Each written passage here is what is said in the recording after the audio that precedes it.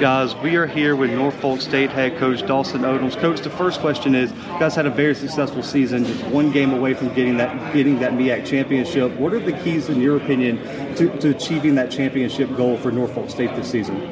Well, I really think the continuity from players to coaches, coaches to players, players' parents to the coaches, and coaches to the players' parents, and just getting a comfortable level with the lay of the land. I think you're more successful in year two because you have a good understanding of your product, and I think it's about relationships. This is a great place. I think Norfolk State is a hidden gem, but I think we're about to be discovered because we have great leadership. I think Dr. Adams Gaston is an outstanding leader for our university as our president, and Melanie Webb as our athletic director. You can't go forward without great support, and I really think we're destined for some great things here, and I'm looking forward to the season because I really think this football team's got a chance to be very successful. And the quarterback battle is going to be a big conversation piece all season. You guys lose a great quarterback. I got to see him at the Legacy Bowl. What has the quarterback battle been like for you, and what are you looking for in a signal caller to lead your team into 2022? It's been a great battle. I think the spring we brought in a guy, and then this summer we brought in another guy, and then we got some returning players and a freshman that we're bringing in. Just getting the competition. I think competition makes everybody better. But what we're looking for is a guy that's disciplined. I think on and off the field, you can't just be a guy that performs well on the field, and then the classroom is not important. You're the face of the program, and we need you to be a pro in all aspects, a pro on the field, a pro off the field. We want you to be a pro person. And I think that's what it's all about, is getting that position to understand that, and then being a great leader while you're there. People don't want to follow a guy that's not doing all the right things, and you don't want that at quarterback. I think when you look at some of the quarterback stories around football, period, whether it's college or NFL, you're starting to see that, and it's create a lot of dissension in the locker room. So it's one of the biggest battles that you can have as a position, especially at football. But I do think that if it's the right guy, you got a chance for a lot of success. And we're happy for the guys that we got, because we think all those guys that play that position for us are great people and great leaders and good players.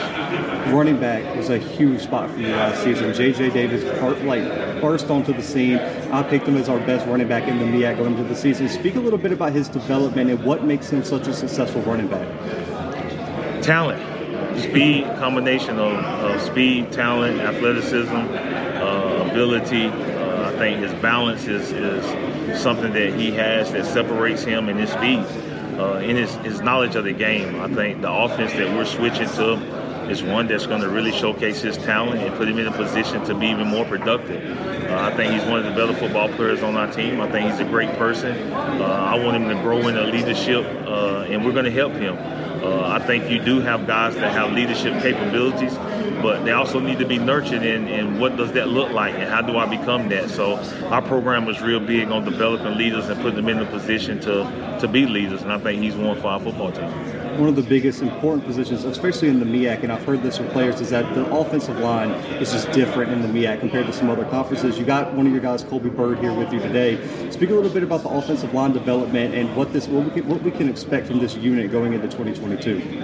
Well, I think we're going to be a pretty good unit. I think we lost some players that were really talented, and some guys went to transfer portal, but we were able to sign some guys that I think will really help our football team. The key with them is just getting some continuity, reps together, and then developing. I think from a technical standpoint, as long as they do that, I think they got a chance to be very successful. But you can't build good offense without an offensive line, and I think our offensive line was really good last year, and I think we're looking for the same kind of success in 2022. The secondary is also a big piece to Norfolk's success, man. Two of the best corners in the MEAC. Speak a little bit about just what you're expecting from that secondary this year and how they can take a step forward in 2022.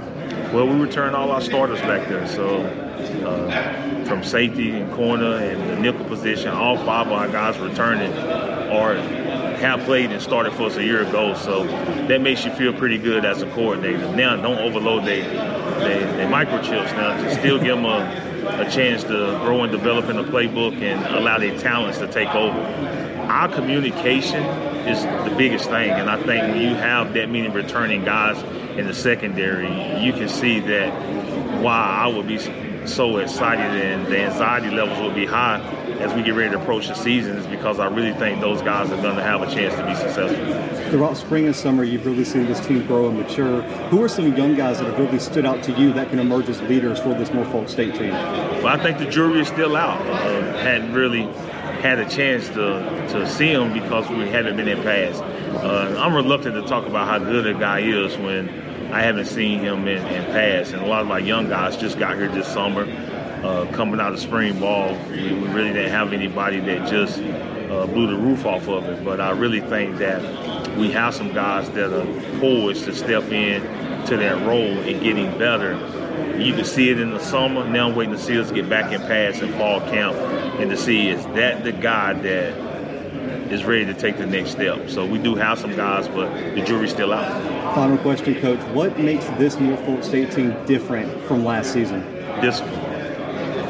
They know the process now, so they've seen it. They saw it through 6 games, and then they saw what happened the last 3 when you don't follow.